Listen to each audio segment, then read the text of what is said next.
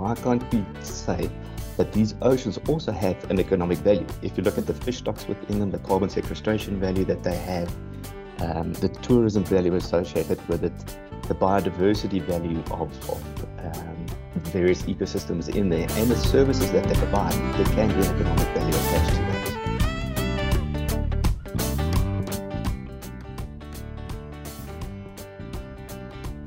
Hello and welcome to the Brenters Foundation podcast, where we throw light on some of the African continent's biggest and most pressing issues and leverage best practice, not just on what to do, but how to do it.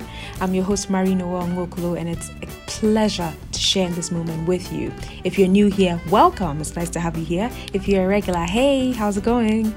So, this is the podcast where I share a lot of the super interesting conversations I have with really cool people. I'm a firm believer in sharing ideas that shape and challenge the world as we know it. My hope is that these conversations, where you get to be a fly on the wall, start further and deeper conversations wherever you are and lead to the exploring of actions and ideas that actually work and make a difference. So, without further ado, let's get straight into it. Again, I'm Marie Noel and you're listening to the Brenters Foundation podcast. On today's episode, I have with me Erik Wandrag. Erik is the CEO of Oceans Finance Company, an organization that works with governments, local communities, and other custodians of ocean assets to develop financing solutions that create free cash to protect identified vulnerable marine ecosystems and for the sustainable development of the blue economy. In case you haven't figured it out already, today we are talking about oceans, but from an angle I bet you have never quite engaged before. Ocean finance, yes, monetizing marine assets. This is especially helpful in a time when national balance sheets are increasingly constrained and debt sort of threatens the financial stability and sovereignty in some cases of many countries in Africa as in other places as well. So by leveraging the ocean and marine assets, governments can gain access to much needed capital and also protect Nemo, Dory, and entire squad. So enough of me, let's let Erik do the talking. Erik, thanks so much for joining me today. How are you doing this morning? I'm doing very well, thank you. How are you doing? I am very well, thank you. So it's so great to have you here today. First off, you were recently at COP26. How was that?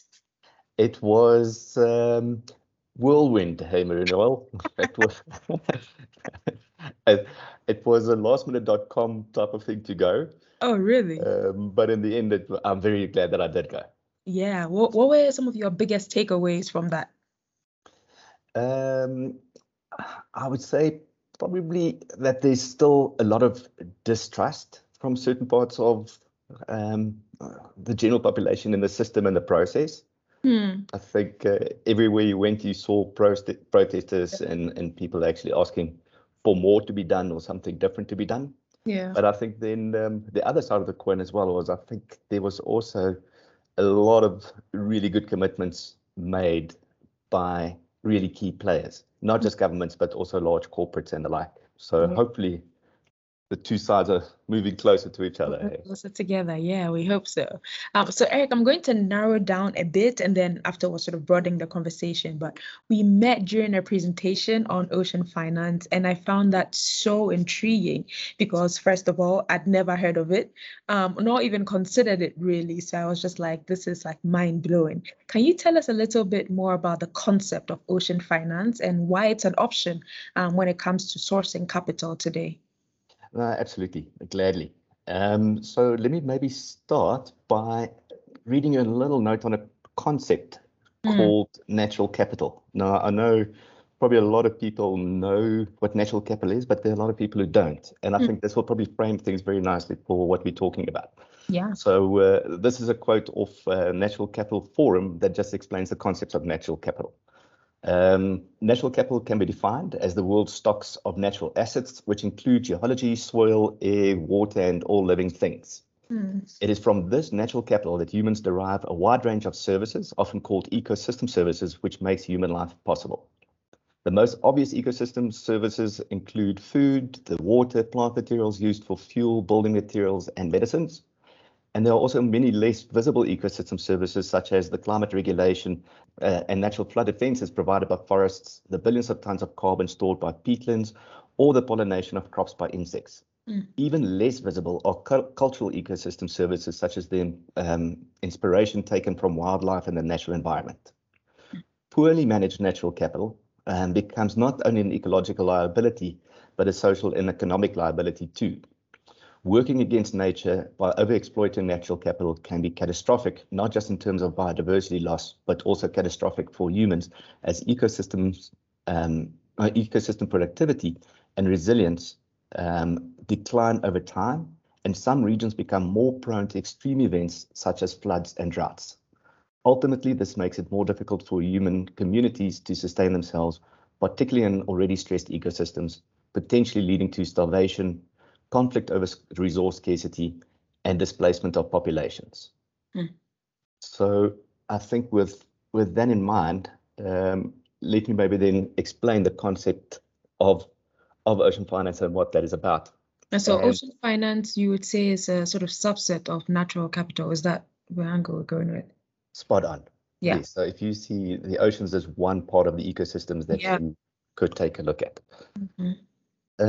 So then with that natural capital type of framework in mind, then let's quickly think about some of the concepts then behind it that has led to this initiative called Oceans Finance and the ultimate creation of something called Oceans Finance Company, which then provides this, but also broader natural capital type of funding as well. But let's use oceans as an example for a moment then. So some of the things that we've seen, particularly across Africa, other emerging country and markets as well, but particularly across Africa, is a few things. One is that we see that debt service costs of countries are going through the roof. And even before the pandemic, the cost of that was going completely the wrong way. Then the other thing that we saw was, as a result of not just climate change, but a whole bunch of other things as well, but climate change in particular, the balance of trade payments of countries were also going out of whack. As a result of droughts and even floods, food production had to be substituted with imports. So suddenly you would have countries previously being able to provide themselves with food now having to rely on imports. At the same time, you would also see, again, as a result of both floods and droughts, pressure on water infrastructure. On the drought side, you would see things like bulk water supply needing to be improved. And then on the flooding side, you would see increased pressure on water treatment facilities. So all of those things added on to burden onto governments who already have strained budgets. And now in light of COVID, that's actually been exacerbated even more because suddenly government receipts have gone down because a lot of African countries rely on tourism and other types of foreign income that's now dried up. At the same time, the social burden costs have gone up as well because you have a lot more people actually relying on governments for support. And then at the same time, you've got climate change now on top of that adds another burden to it. So with that in mind, then we took a look and said, well, what are some of the assets that Africa has that hasn't necessarily been monetized and that could be used to address all of these issues that I've now spoken about: debt deficits or debt costs going through the roof, budget deficits increasing, additional costs associated with climate change and the like. And oceans have always been there. And if we go back to the thought about the ecosystem services, we've often relied on oceans for those ecosystem services, but haven't been treating them that well in the process. So things like water supply, waste management, and the likes. But at the same time, they hold an enormous amount of, apart from economic and social value, or they also have environmental value and a lot of economic value, particularly for governments and people who live within those coastal regions. So then the question is, how do you monetize that? Now, if it was any other resource like oil or gold or something else, it would be very simple. Send somebody in, they do a survey, They tell you it's worth this much. Somebody pays you to come and exploit that resource, and the government and people benefit from it through royalties and jobs and everything else as well. But in the process, obviously, there's a bit of destruction to habitats. Yeah. If we then look at that same principle in terms of oceans, we said, why can't we apply the same principle? Why can't we say that these oceans also have an economic value? If you look at the fish stocks within them, the carbon sequestration value that they have, the tourism value associated with it, the biodiversity value of various ecosystems in there, and the services that they provide, there can be an economic value attached to those. Yeah. And the minute that you can attach an economic value to something, you can then start doing some very innovative things from a financing perspective. Yeah, no, definitely. And I find that to be particularly it's so intriguing really to me. And it's really exciting to see that this is one of the things that are being, explored. I'm curious to hear, where has this been leveraged so far in the work that you're doing? And has it worked? So it has been done in the past probably for, I'd say, the last 40 years almost. The concept of utilizing natural assets for some form of economic value has been done. Has it been done at scale in the oceans? Of late, yes. Previously, not really. Some of the first ones that we saw were in Seychelles, where the Seychelles did something called the debt for nature swap, where they actually raised some capital on the back of refinancing some existing government debt that was then utilized to improve ocean management. It was a relatively small transaction, but still proved that the concept works. Yes. Then more recently in Benin, there was, in Belize, there was a much larger transaction. And again, that now shows that it can be scaled up. Currently, we are working on a similar transaction in Ecuador. And that was one of the reasons why I was in COP, because at COP, you would have seen there was an announcement made where the Galapagos Marine Reserve was going to be expanded. And very happy to say that on Monday, the president of Ecuador, President Lasso, actually signed the decree for the expansion of the Galapagos Marine Reserve. And we are now working with the government of Ecuador to see how we can leverage the value of that expansion from a socioeconomic perspective. That's amazing. So I think, I imagine this type of conversation is one you've had with a lot of different countries. If you think all around the world, there's so many countries that have, access, I guess, to the ocean line, marine assets. And I'm just wondering, what's that conversation like? What have you found, sort of piques people's interest? And when is the conversation also difficult in some of these settings? We've had a lot of conversations. A lot of these gray hairs come from some of those conversations. If I go back to my first statement that I made about COP, I think one of the things is a bit of a trust deficit. Whenever there's something new, or whenever there's a private party and a public party that has a conversation, very often there's a bit of distrust. I think particularly within African governments, because in the past, a lot of governments have been exploited by private enterprises. Right. So you can understand where the distrust comes from. But then where some of the good traction has come from is from countries who understand, one, the value of what their natural resources mean to them, and these natural capital assets mean to the country and its people. Unfortunately, a lot of the good traction has also come from countries who are increasingly under pressure around servicing their national debt.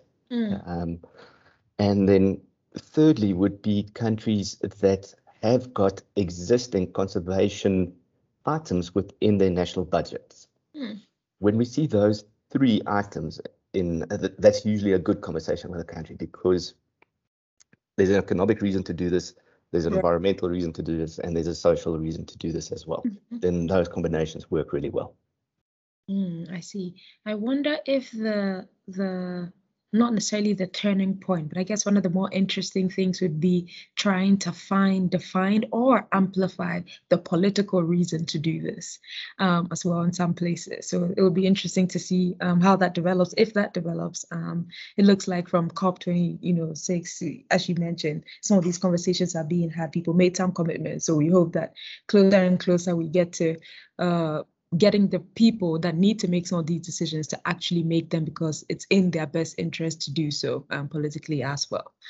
But one other question I wanted to ask is, if we're talking about, like ocean sort of finance, like what is the access to capital that's available? Like, is there some sort of amount as to, like, when we quantified it, what does this look like? What are some of the options out there?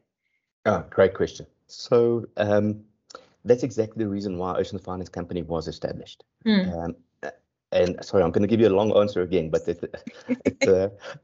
I'll try and hone in what you asked. Why Ocean Finance Company was established was there's no limit really in terms of the amount of capital that is sitting out there. What there is there's and then the other hand, there's also no limit really to the areas where that capital can be applied to. What the limiting factor really has been to date is something that sits in the middle that can create the value on the one side that the sources of capital would like to see, and I'll expand on the sources now. Yeah. And also can hand on heart stand up and say, we have implemented and created that impact and value that you want to see. But on the other hand, also has the ability to develop finance instruments that can cater to the various sources of capital. So let me quickly, in very broad strokes, explain to the types of capital that we see. By far, the largest pool of capital would be your institutional investors that are interested in financial returns with an impact benefit.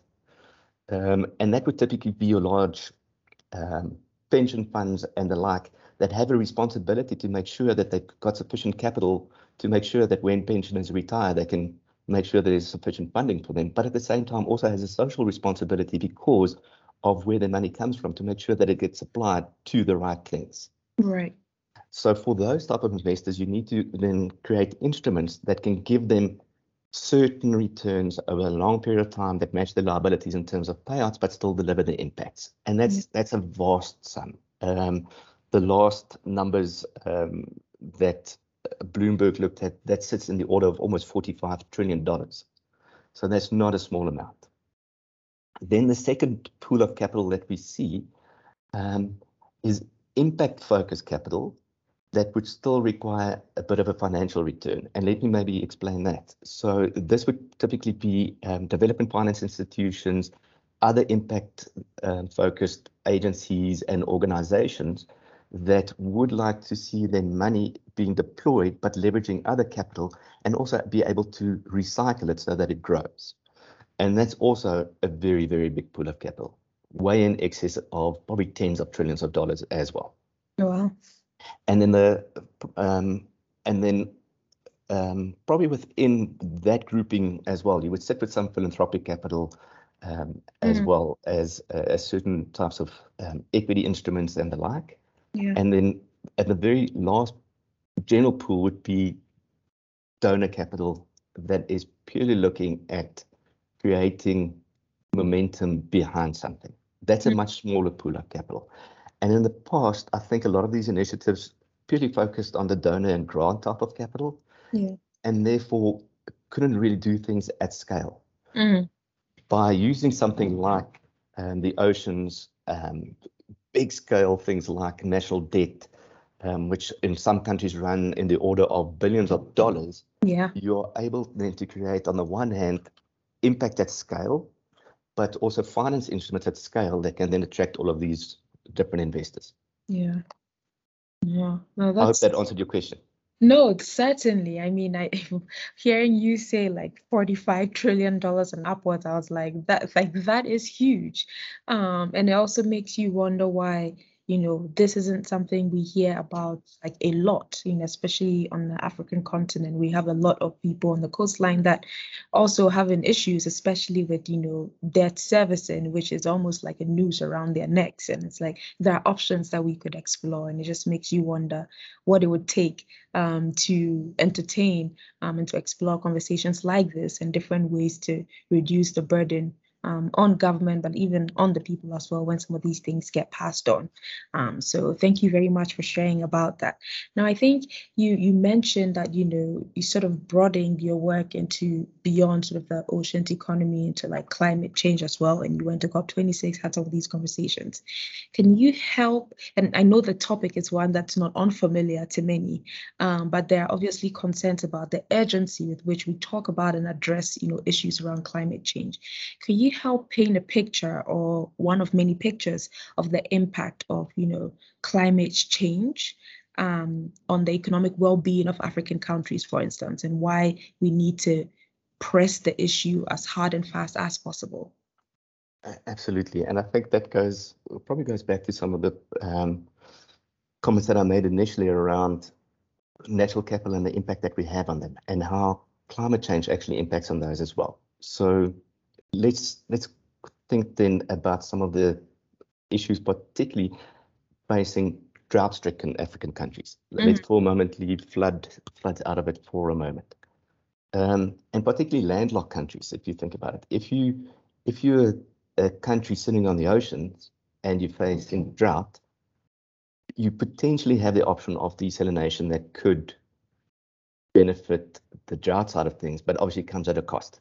Yeah. Inland countries don't often have those type of options. So what is it that we see? The first thing that everybody always talks about is water, obviously. So you've got to look at ways of augmenting the water supply of those countries. And sometimes it also just involves fixing existing systems. So you might not need to provide new water. You can just make sure that existing water reaches where it needs to go and is not leaking into disused pipes or whatever the case might be. And at the same time, where it is used, it needs to be used in the most efficient manner as well. And in most countries, that water gets used predominantly by agriculture and then by industry. And then obviously households and everything else follows as well. So if you can take a look at how you can manage those in light of climate change, that's where you often see a lot of this impact.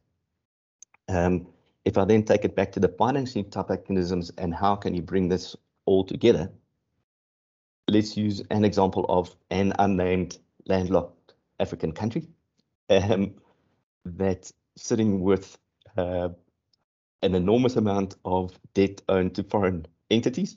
And at the same time is also facing increasing drought and is also facing other impacts due to climate change, like biodiversity loss and the likes, and cover that with COVID. Yeah. So perfect storm, no pun intended. Yeah.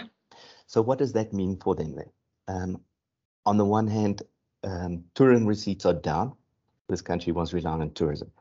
It can't sustain itself from a food security perspective anymore. It needs to start importing food. At the same time, there's job losses as a result of both of those, because typically tourism and agriculture would be the largest employers in those sectors. And that adds additional burden onto the state. Into something like a debt for climate swap, where we could take a look and say to landlocked country, unnamed, let's take a look at these billions of dollars that you owe people. Can we find a way to restructure and refinance this in a way that will solve for a few things for you? One is that it gives you breathing space, just in terms of a bit of breathing space that you've got time to repay over a longer period of time, lower amounts and all type of things with regards to the money that you owe to international entities. At the same time, let's use some of that breathing space that you now have to fund some of the things that sits within your existing budget in any case. Things like improving your water infrastructure, making sure that you're looking at climate smart agriculture, taking a look at, is there a way of improving the biodiversity aspects of the country through what we are busy doing to start encouraging tourism and the likes again. And then thirdly would be to say, and now let's go and take a look at, can we also improve either the extent of conservation that's happening in the country from what you're doing on the ground or where you're doing it on the ground. Because what we've seen in the past is that type of conservation, either improving what you're doing or where you're doing it, leads to benefits on the former, because suddenly you get better climate smart agriculture, better conservation, better biodiversity, increased jobs, even the revenues from carbon credits, which are making a bit of a comeback. That was one good thing from COP as well. Carbon credits seem to be back on the table again. Those type of things suddenly start making a lot of sense for countries.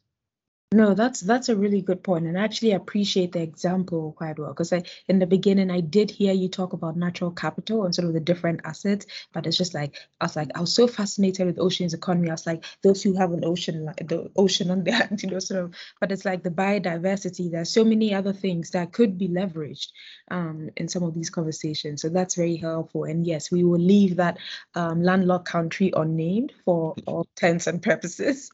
So Erik, as we close out this chat, what do organizations like yours and those in your ecosystem require of policymakers and decision makers, and how can some of us in organizations like the Brenters Foundation agitate or ask for these kinds of options or conversations to be considered or even had in the first place?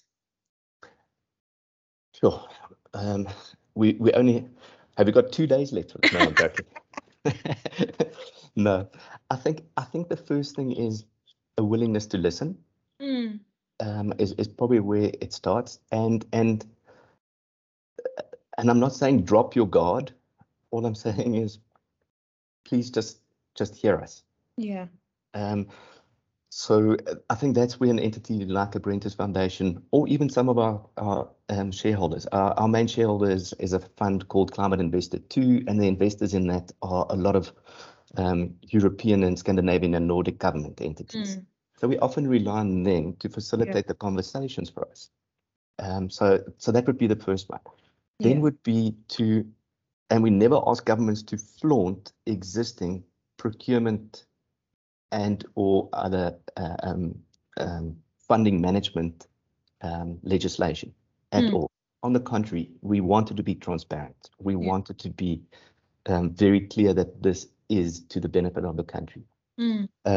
But what we would like to see is very similar to what was done within the renewable space in certain countries or other infrastructure areas, is maybe a dedicated point of contact that can facilitate that process. Because typically what it involves is a conversation with the Ministry of Finance, the Ministry of Environment, Ministry of Water, Ministry of Industry, and the likes. So if there could be a single point of contact somewhere that can facilitate that process, that can help a lot.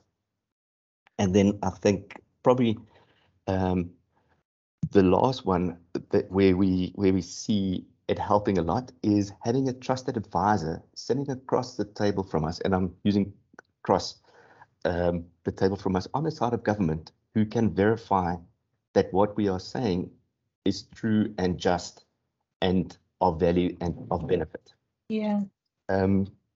Because very often just us saying it on our side of the table doesn't really carry that much weight. If somebody sits on the other side of government that can provide an honest, unbiased opinion and say, yes, these guys are able to provide you finance at a much cheaper rate than you could as a government raise it on your own or through other opportunities. Yeah. Yes, it can be applied to deliver the impact that you as government would like to see out of this, which typically involve jobs, social resilience, economic diversification and the like, while also solving for climate and conservation. That'd be brilliant. Yeah. So maybe I'll pause there. I can carry on forever and a day, but I think that's where entities like you could play a really, really good role. That was awesome. Thank you. Thank you so much, Erik. It's been an absolute pleasure having this conversation with you, learning from you, really. I'm really grateful for the time. Hopefully, the next time you come around, I get to see you in person. But until then, stay well and yeah, keep on doing the amazing work that you're doing because it's fascinating. And I hope that conversations like this take it further and more people learn more and are interested. No, thank you very much, Noel. I really appreciate it. And I look forward to coffees on me next time. Yes, I'll take that. All right. Take care, Erik. You too. That brings us to the end of today's show. I hope you enjoyed it as much as I did putting it together. I love learning new things. Hey, if you enjoyed this chat, you definitely enjoy others that came before it. Check out previous episodes on whichever platform you're tuned into now, or visit our website www.thebrentersfoundation.org for other episodes. As always, thank you so much for listening. And if I could make one last ask of you, please do share this with others. Again, you're listening to Marie Noel on the Brenters Foundation podcast, and it's been a pleasure sharing this time with you. Until next week, stay well.